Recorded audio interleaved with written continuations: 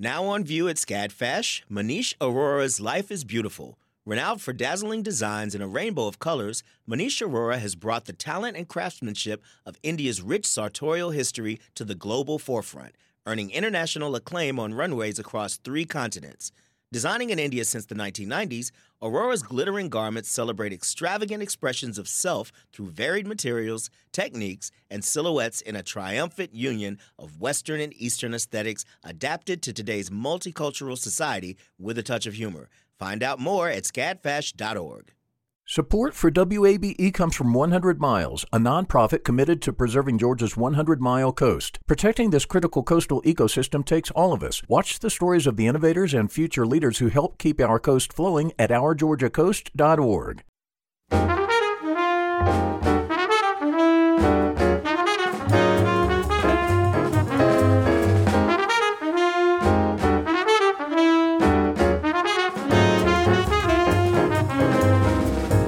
From WABE in Atlanta, this is City Lights. I'm Lois Reitzes. Thank you for listening. Atlanta's Balethnic Dance Company, a classically trained, culturally diverse dance company that blends traditional ballet with artistic influences of other ethnic cultures, has been invited to perform at the Alliance Theater and the Kennedy Center. We'll talk with the co-founders of Balethnic about their signature work, The Leopard Tale, ahead of the company's performance at the Alliance this weekend. First, the King of Rant, comedian Lewis Black, is back on tour with his new show, Off the Rails. The show picks up where the previous one left off in March of 2020. He's performing at the Cobb Energy Center here in Atlanta on April 9th. Before he hits the stage, he joins me now via Zoom. Lewis, welcome back to City Lights. Thank you very much. Good to be back. The last time we spoke was in October of 2020, and we were discussing your Grammy-nominated comedy special, Thanks for Risking Your Life, which was filmed minutes before the nation shut down for the pandemic. Yeah. How does it feel to be back on tour, finally in front of a live audience? It's really been great, and the best thing that's happened in terms of my brain in over 2 years plus. The audience is terrific. They've been exceptional. I've been having a great time. And considering that my primary relationship is with my audience, it was like being in a trial separation, and I'm glad we decided to get back together. Yeah, I mean, a comedian needs to hear the response of the audience. You need to hear the laughter back. And for all performers, I mean, the pandemic was devastating because you need an audience to complete your art. Yeah. In our previous conversation, I asked you if your state of rage on stage and on screen is just part of the performance or part of your personality. And you said, if I acted like that all the time, I'd be dead within 36 hours. And then you said, it's partly the character, but you think you're funniest when you're angry. How did you come up with that angry, rant-crazed persona?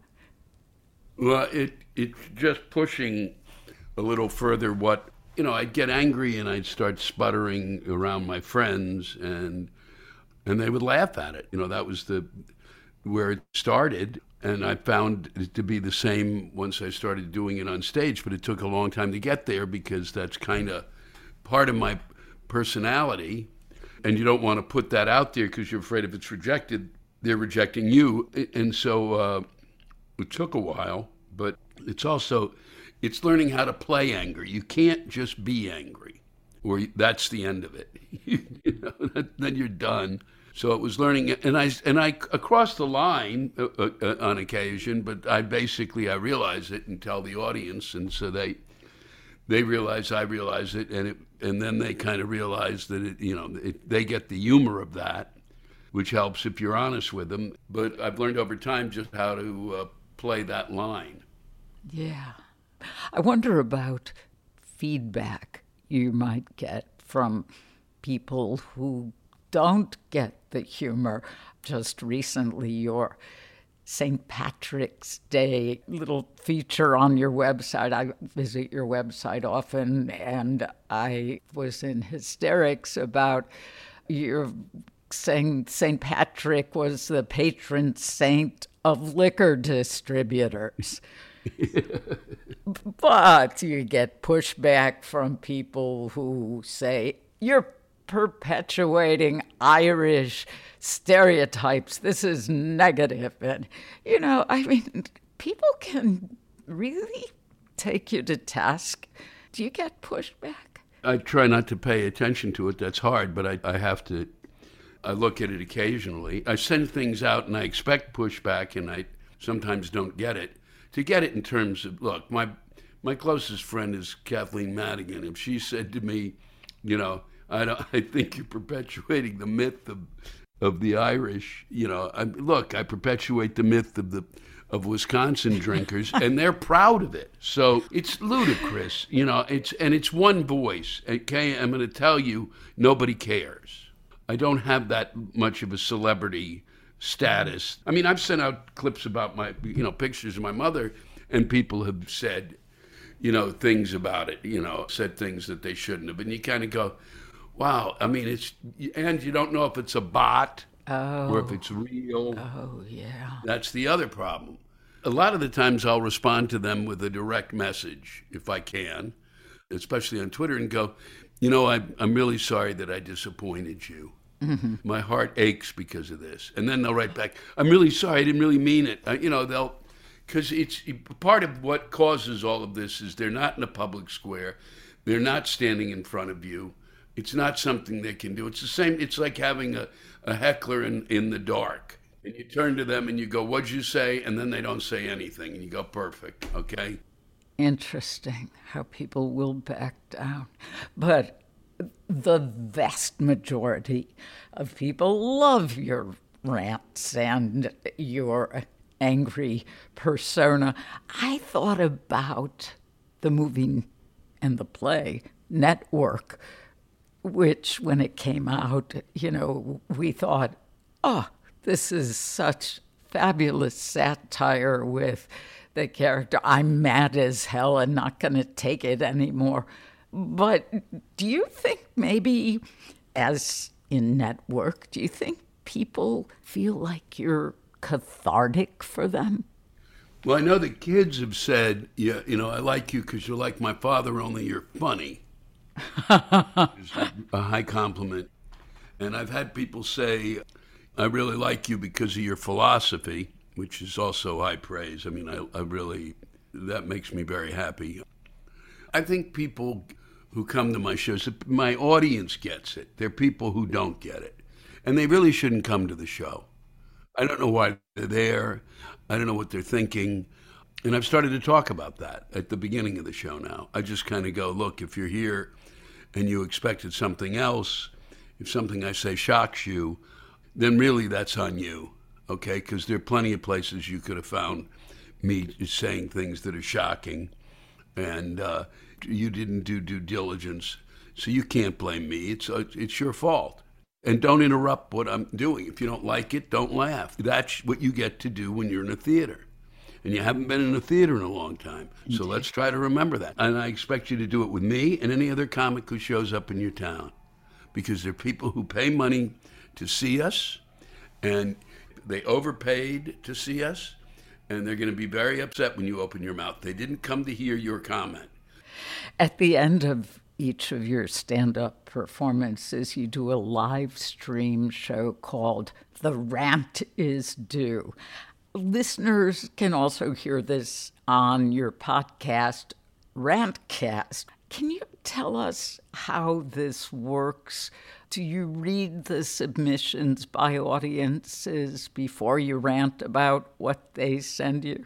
Yeah, I mean, I read what they send me, and it started 6 years ago, and it started as a Q&A kind of a thing and grew into comments about the town, and then it grew into what's bothering you, and then it really became what's making you mad. And it could be anything from serious to, a yelling and screaming about chunky peanut butter. And so what I do is I'll go into the town, and I'll be coming to Atlanta, and starting the day before, I'll start looking to see what stuff has come from Atlanta, and I'll start putting that aside.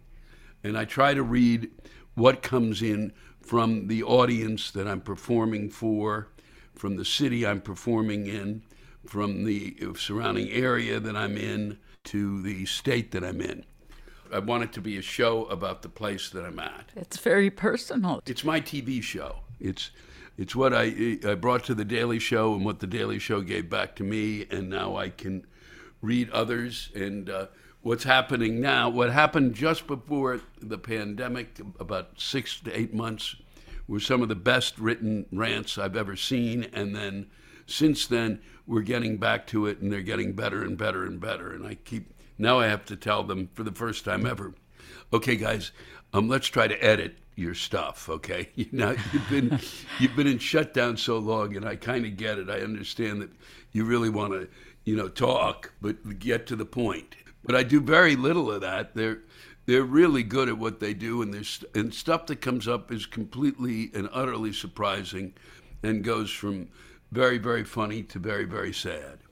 Can you recall what some of the best of those submissions from audience members have been? Well, there was one about a kid who was going to become the first one that broke through and ended up in People magazine. The kids ranted, and so did the kid, because he was yelling about, he was entering the Mormon church. He was supposed to do it that week.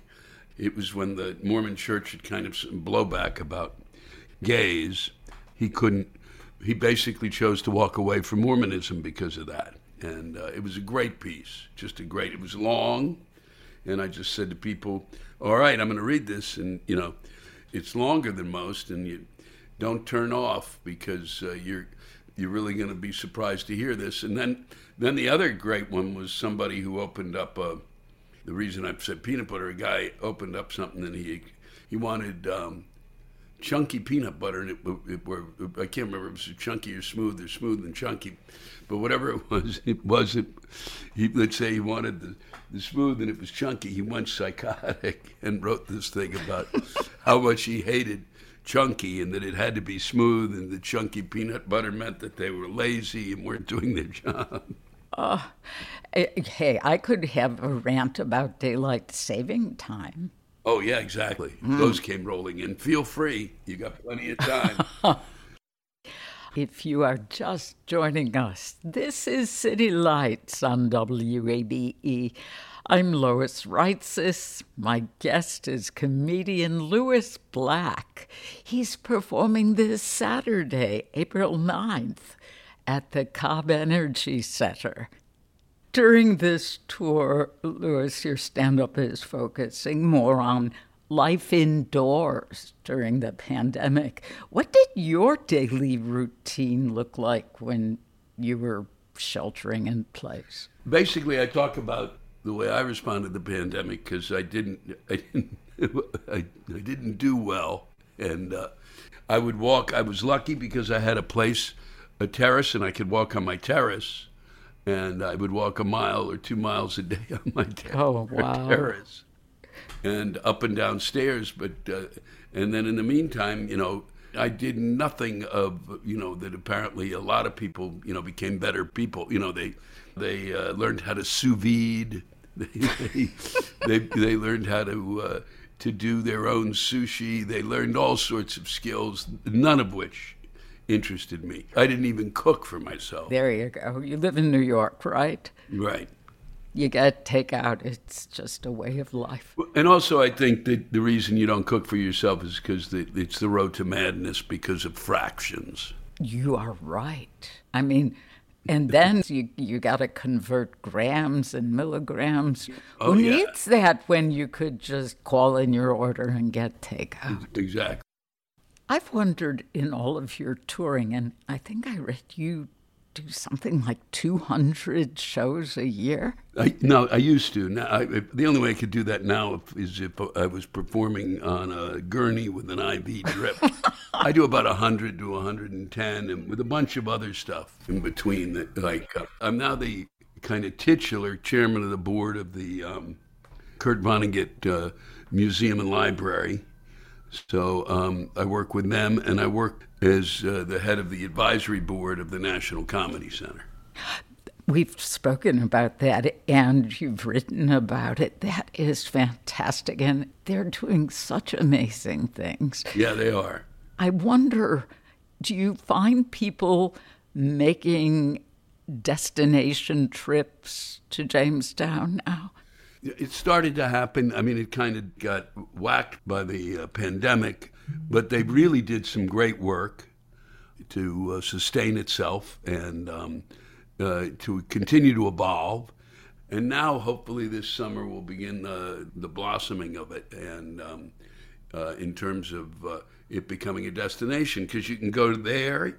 Cleveland is an hour and 10 away. You can go to the Rock and Roll Hall of Fame. Yes. You can go to Niagara Falls, which is an hour and a half away. There's a casino that's an hour away. It's got everything you need. It's near Chautauqua, too, isn't it? Yeah, it's near Chautauqua, which people don't know is this kind of really extraordinary, bucolic, a word I rarely use, village of. It's really quite something. It's they get really great speakers and performers in this beautiful setting on a lake, and it started as a Methodist for Methodist Sunday school teachers to go to and rejuvenate and take some classes in the summer, and has really grown into everything, the arts, sciences, pretty much you name it, and something is going on that day that's involved with basically improving our intelligence. A word that we've lost sight of, intelligence. Well, it's a fabulous place Yes. for lifelong learning. And the only golf course in the world where there's actually along the way you're playing it, and it says, and this is the spot where Amelia Earhart landed her plane to go make her speech. And very close to Jamestown. Yes. I'm intrigued with the Kurt Vonnegut Library. Oh, when I was in college, I read every book he wrote. And then afterward, do you think he's sort of fallen off the radar? I'm glad to hear you're on the board there or at the helm, because I thought he might have won a Nobel Prize. Well, I mean, he would have, but he's funny, so that always screws things up.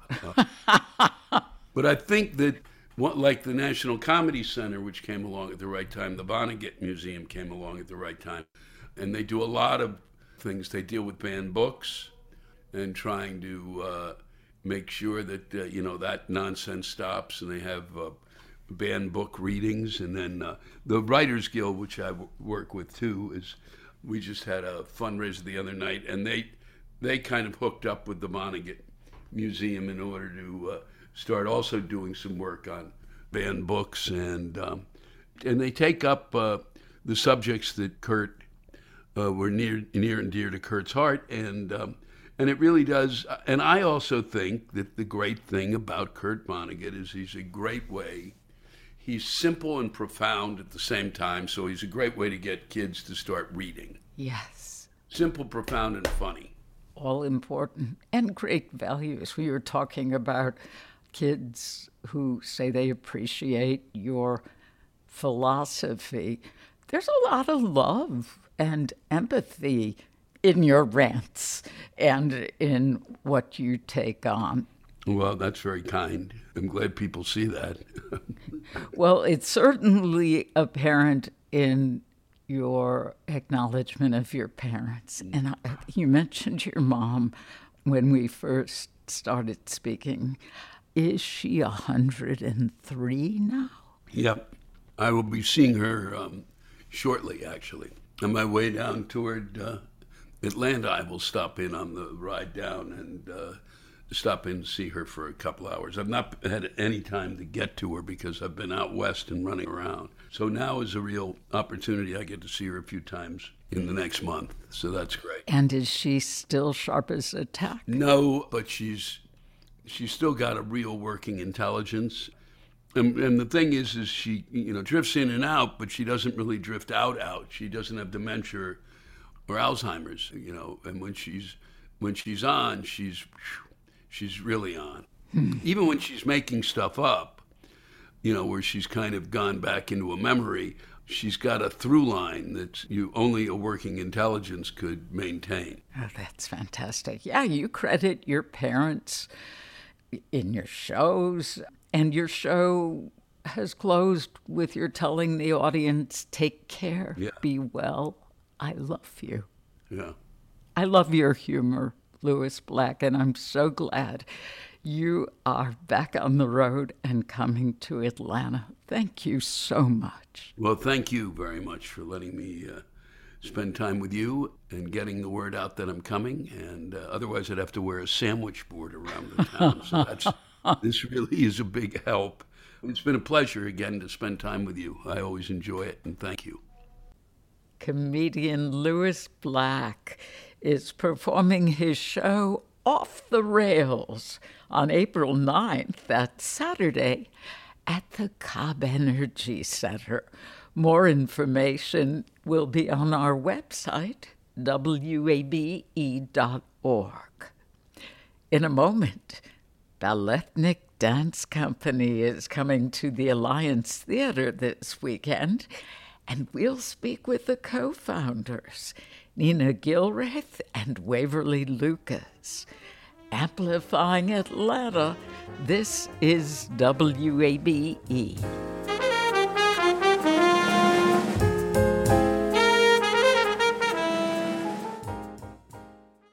The field of mental health counseling is growing rapidly, and Richmont Graduate University can equip you with everything you need as a licensed professional counselor while integrating your faith into your clinical practice. Programs are offered in Atlanta, Chattanooga, and online. Apply today at richmont.edu. That's RICHMONT.edu. You love free, and at Ameris Bank, so do we. That's why we're proud to offer worry-free, hassle-free Ameris Bank free checking. Manage your money your way with convenient access to digital, mobile, and telephone banking, all with no monthly service fee or minimum balance requirements. At Ameris Bank, we're with you. For more information or to open an account, visit our local bankers in person or online at amerisbank.com/free checking. Other fees such as overdraft fees may apply. Ameris Bank, member FDIC, equal housing lender. This is City Lights on WABE. I'm Lois Reitzes. Thank you for listening. The Balethnik Dance Company is known for blending classical ballet with various styles from around the world. They've been doing this throughout the last 31 years, and now Balethnik will perform on the stages of two celebrated institutions, Atlanta's Alliance Theater and the Kennedy Center in Washington, D.C. Waverly Lucas and Nina Gilraeth are the husband and wife co-founding duo of Balethnik. They join me now via Zoom. Welcome back to City Lights. Thank you. We're happy to be here. Thank you. Our pleasure. Well, we last spoke about Balethnik's 30th anniversary. What is the significance of these upcoming landmark performances for you and your dancers? What is so amazing to us after 3+ decades, and I feel like we're getting recognized for some of the work that we've been doing all along. So we are tremendously excited that Susan Booth really had the bravery to bring us onto the Alliance Theater Coca-Cola stage, to bring our signature ballet, The Leopard Tale, down to the Woodruff Arts Center. We're so excited because we think it's an important step, because many times our audiences don't necessarily mix for various reasons. So we're excited to get on that newly renovated stage to show the kind of work that we've been doing for a really long time, and to be in one of the world famous theaters that has a lot of resources to support the ballet in the way that we would like it to be seen. Oh, I think that's fantastic. Nina, for those who are not familiar with Balethnic, I was hoping you would reiterate how you discovered classical ballet and talk about what it was like growing up as a Black dancer in the South within that discipline. Wow. So I always loved to move and to dance. I watched every type of program on TV, including the Lawrence Welk Show, which probably dates me very much, but anything that was dance back in the day, I watched ballets on TV, and I never saw dancers that looked like me. So there was this question mark, is it possible for me? But I just loved dancing and continued to create and choreograph in my basement with my brother and sister. And then finally, I discovered that there was the North Carolina School of the Arts in Winston-Salem, and I auditioned and was accepted. And that's where I really got my professional start. I did train at a smaller studio, Knipe School of Dance, in my hometown. And that gave me my first foundation. But after being at the School of the Arts, I realized that, there weren't many Black ballet dancers professionally. And I had the audacity to come from a little small town where most everybody worked in factories to believe that I could do this thing. So my big epiphany was when I later saw the Dance Theater of Harlem. I saw them on TV first, and then I saw them in person, and then I auditioned for them. So my story, I'm like really collapsing it. But when I saw the Dance Theater of Harlem, I saw like Black and brown dancers from all over the world, and I knew that was me. I knew that that's what I wanted to do. So I eventually moved to New York and danced with the Dance Theater of Harlem, and that's where I met Waverly. And that started the trajectory of really wanting to be in a place where I could provide the representation that I did not see. Waverly, you've worked in dance and choreography all over the world. Do your experiences performing and teaching in places such as South America, West Africa, and even the former USSR, do those inform your ideas for Balethnic's fusion of dance styles? Yes, Lois, absolutely. People say ethnic, they define it in different ways. I define ethnicity as in societies of people that come from specific cultures. And that's how I define it. Balethnic's history has been one of diversity. People are into diversity now and inclusion now, but we, I believe, were born out of diversity and inclusion. And so I think the ethnicity means it's about our love for and passion for different ethnic entities and cultures, and how I think we try to marry them, and we also observe them and respect them and honor them. That's what I love most. When I was a young boy in Detroit, I remember my mother would go to work and she would take the cords from the television with her so that we wouldn't watch television. So I would go down in the basement, and there was this huge library, and I would just look through all of the encyclopedias and everything. And I'd go to Africa, to Asia, to just all the different, countries, and watch wildlife, watch everything through, and then imagine it from reading and observing the photographs in the books. So I think that's what has motivated me. And that's what the Leopard Tale is about, that genuine, authentic love that I had as a child. Well, let's talk about this signature ballet.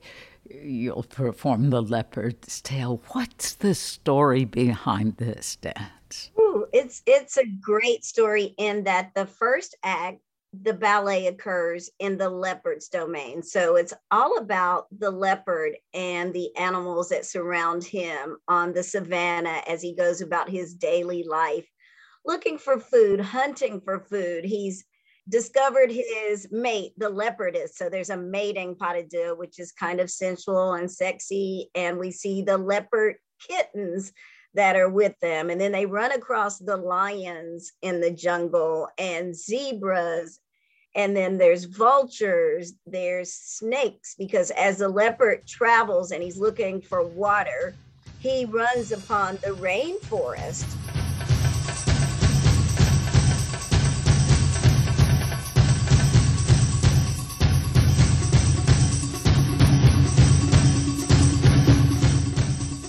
And he runs into a den of venomous snakes. So there's the snake dance.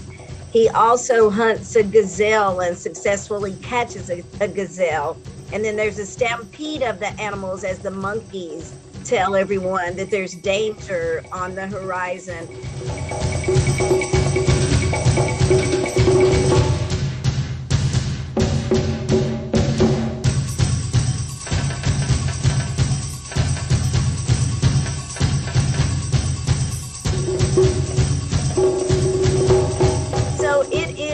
A beautiful story in that when we first started the Leopard Tail, as Waverly spoke of inclusivity, we wanted to showcase all hues and shades of people, all sizes of people.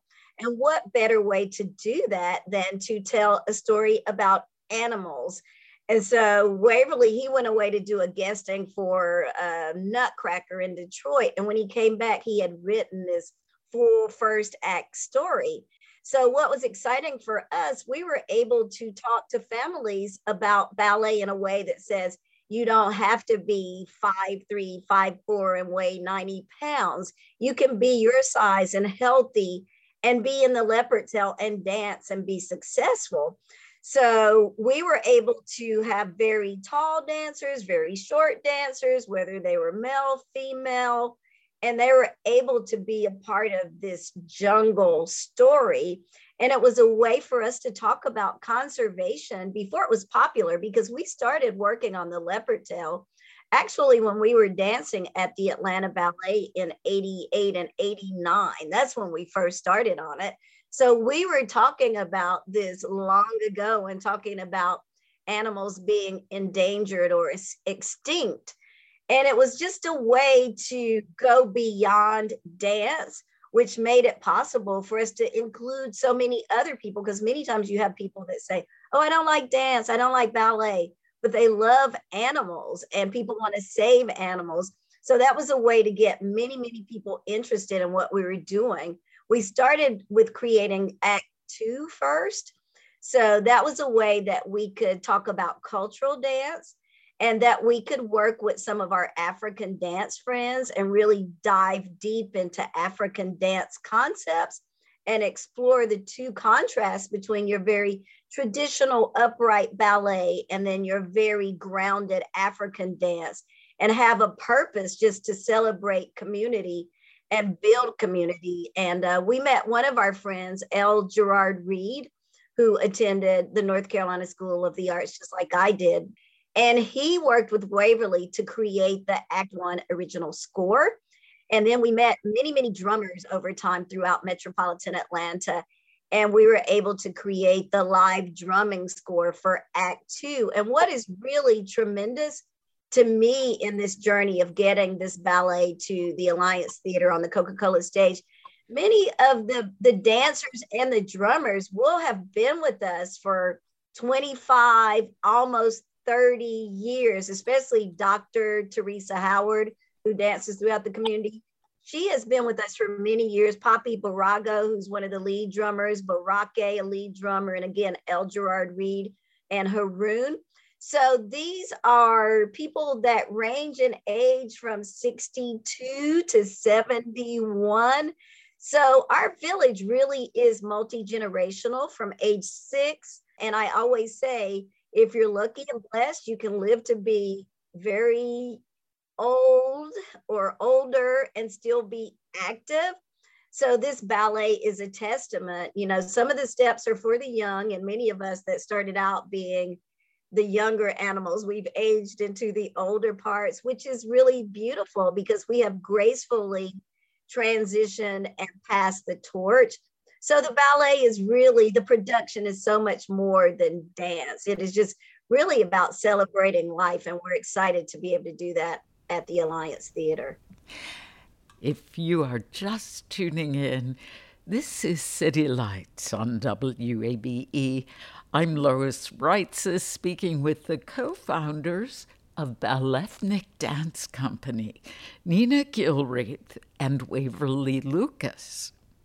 I read that at the Kennedy Center, Balethnic's performance is part of a week-long celebration of Black ballet artistry called Reframing the Narrative. What are the goals of that program, and what do you hope the community takes away from it? Well, I've always felt that what we were doing at Balethnic was reframing the narrative of ballet and the narrative of African dance concepts. So, our unique blend of the two, finding a way to marry the two by utilizing the similarities, but also by embracing the differences of the two is what's very important of it. Another aspect is that Nina and that group is unique as the only female, the first and only female co-founder of one of the 3 professional American Black ballet companies. And that's something that's often overlooked. I remind her of how significant that is, because I look at the accomplishment of women, and she kind of flew under the radar by doing that, Really important that you pointed that out, Waverly. Thank you. Nina mentioned Dance Theater of Harlem. One thinks about Alvin Ailey, Bill T. Jones. The tradition of classical ballet is, for most people, understood to be white and European. And there are so many contributions by non-white artists that have been overlooked. Are there some hidden figures in this field we should be better acquainted with? I would say first and foremost, Lydia Arbaka Mitchell. She's our ballet mistress here and rehearsal mistress at Balethnic, but she was the original ballerina of Dance Theater of Harlem. She was the first Black prima ballerina on the cover to grace the cover of Dance magazine. She was a trailblazer, and often she's overlooked as far as the history of ballet. Recently, a lot of that is being corrected. I just was reminded that Katherine Dunham is often overlooked when people talk about Ailey or the other predominantly male-led Black ensembles as well. Yes. Yeah, we had the privilege of meeting her when she was alive and performed at her 80th birthday celebration at Jacob's Pillow. Ooh. And it was really amazing because she has been very inspirational to us because she was on film, on TV. She was blending all of the cultural dances. She was so strong and so courageous. So when we met her, we were just really sitting at her feet and amazed at what she was able to accomplish. Yes, I would say Dr. Dunham is actually one of the reasons that I completed my master's of ethnochoreology at the Irish World Academy of Music and Dance of the University of Limerick in Ireland, because she actually at that performance told me that I was continuing the work that she had started, but she warned me that, she challenged me and said that I needed to go through academia so that it's not ignored.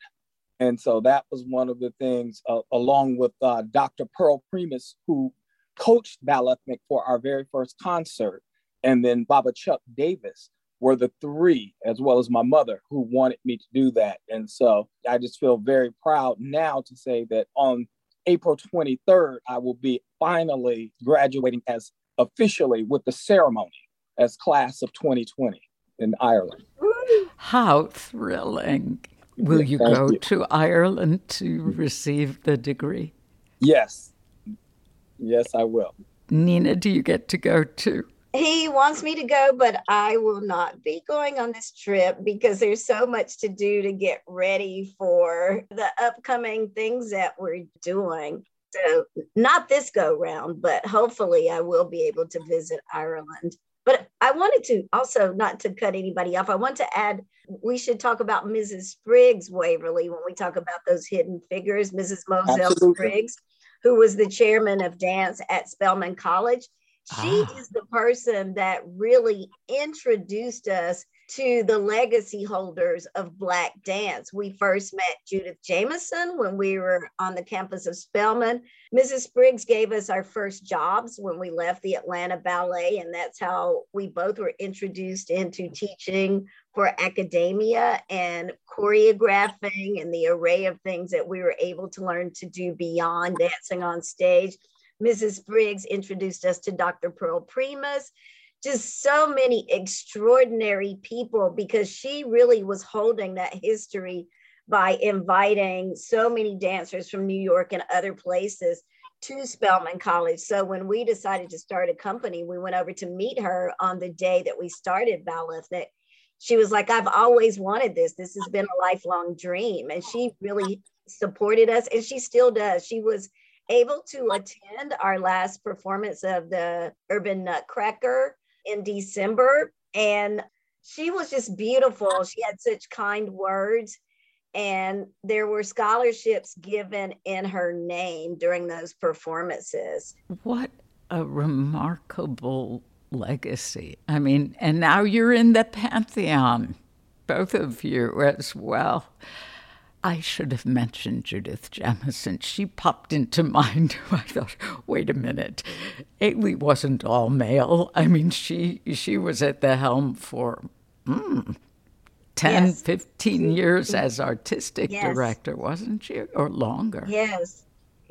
And she was just really our goddess for so long. When we look at African dance queens on the stage, she gave us all of that beauty, technique, and poise and ability.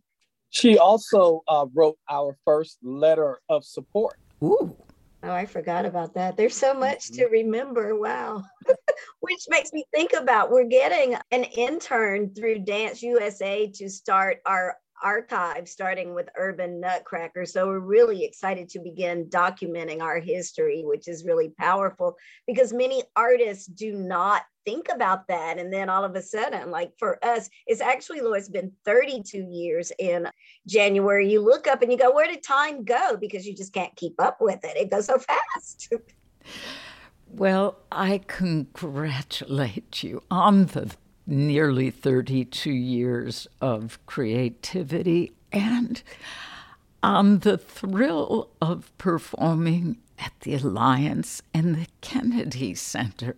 Thank you so very much. Thank you. Thank you, Lois. It's always a pleasure. We love you. We listen to you, and you're always part of our day. Thank you for what you do for our community. It is so important. And back at you, Nina Gilreath and Waverly Lucas, co-founders of Balethnic Dance Company in Atlanta. Balethnic will perform at the Alliance Theater April 8th through 10th this weekend, and they'll perform at the Kennedy Center in Washington, D.C.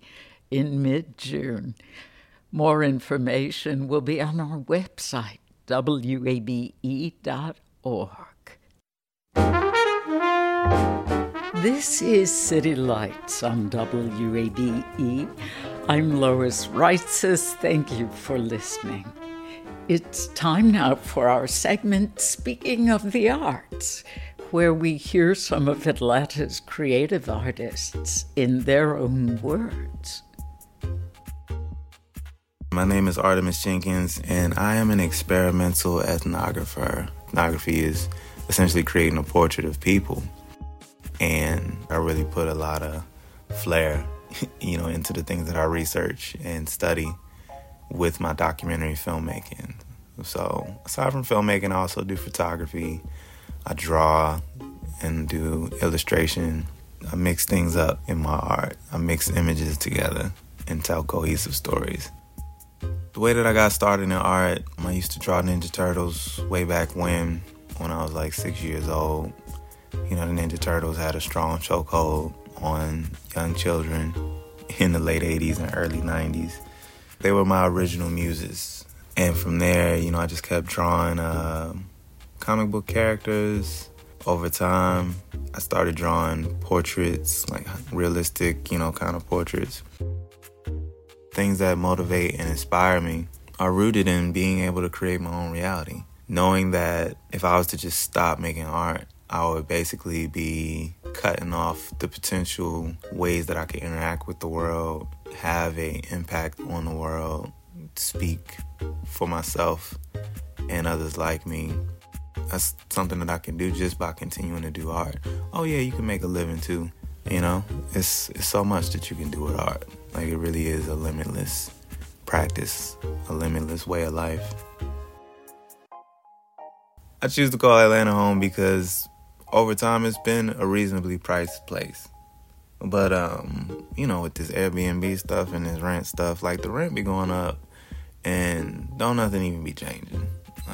So it's getting a little out of hand. But over the time where Atlanta was easier to live in, it influenced my art directly because, I just had the time. Like, if you really gonna put in a good art grind in Atlanta, or just really building anything new, like exploring anything about yourself. Like, Atlanta has just been a good place to do that. Like, Atlanta in itself, historically, has been a bit of an incubator for people, for businesses. I think that's why it's always changing. That's why it's such a fluid place. Atlanta is a place, where you can go through a few different phases, work them out, and actually come out with something successful. The places where I like to see new art in our city are in Castleberry Hill. Castleberry Hill, for over 13 years, has just been pushing out like some of the rawest, most innovative art in the city, and a lot of that has flowed through the City of Ink Collective, that space in Castleberry on Walker Street. It's a tattoo shop, but it's also an art gallery, and it has provided a lot of new artists in Atlanta with an opportunity to exhibit work to the public for the first time. Like, you organize your own exhibit, you do your marketing, you come up with the body of work, and it stays up for 30 days in an unconventional space. It's not a gallery, so the influx of people and walk-in traffic, that you're going to get in a space like that is way different. Brand new stuff, where the messaging hasn't been repurposed, where the artist is still operating in his most authentic voice. I think City of Ink is a dope place to do that. So Castleberry Hill is really the place that I think, a lot of people should continue to look. It's where I like to look. For those listeners who want to look and see my work, I do exhibitions from time to time. I don't have one up right now, but ArtemisJenkins.com. If you spell my name right, you will be led to work by me, period. My name is spelled Artemus Jenkins, Jenkins. And I'm developing a new space where I will be showing my current body of work. I've been documenting the Atlanta arts and culture scene for the past 10 years, and I'm putting that all in one space. And that space is 333.inspirecity.com. It's designed to get us away from Instagram and really put everything in one place, so you don't have to be distracted by all of the Instagram-y things. So if you want to just focus on the art, those are the two websites you can go to. Thank you. experimental ethnographer Artemis Jenkins in our series Speaking of the Arts. You can learn more about Jenkins and his work on our website, wabe.org. You've been listening to City Lights, our daily exploration of arts and culture. Tomorrow at 11 a.m., organist Jens Korndorfer stops by ahead of the upcoming concert with the Atlanta Symphony Orchestra at First Presbyterian Church of Atlanta.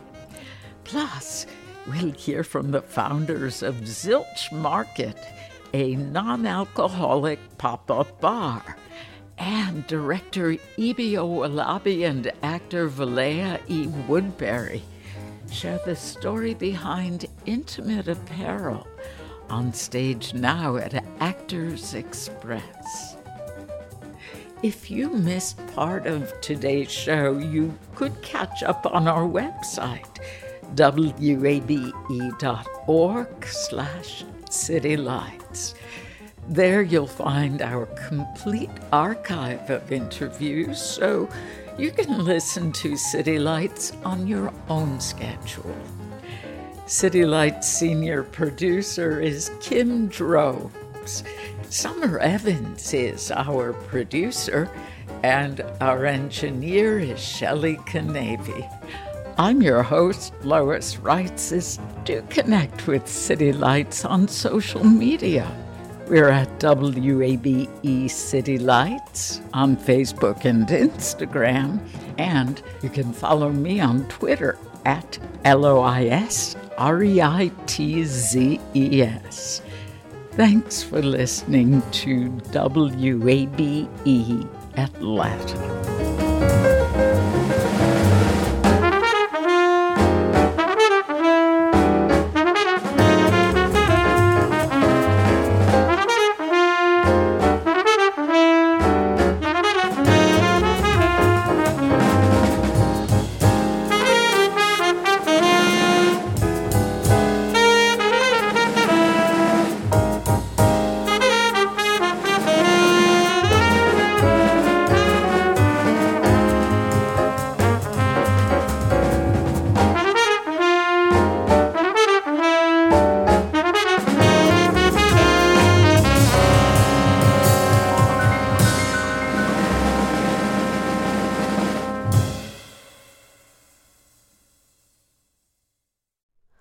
Hi, it's Terry Gross, the host of Fresh Air. We bring you in-depth, long-form interviews with actors, directors, musicians, authors, journalists, and more. Listen to our Peabody Award-winning Fresh Air podcast from WHYY and NPR. The world is full of mysteries. Are ghosts real? Is that yogurt expired? Hey, the unknown can be scary. But when you donate to WABE, you know where your money is going.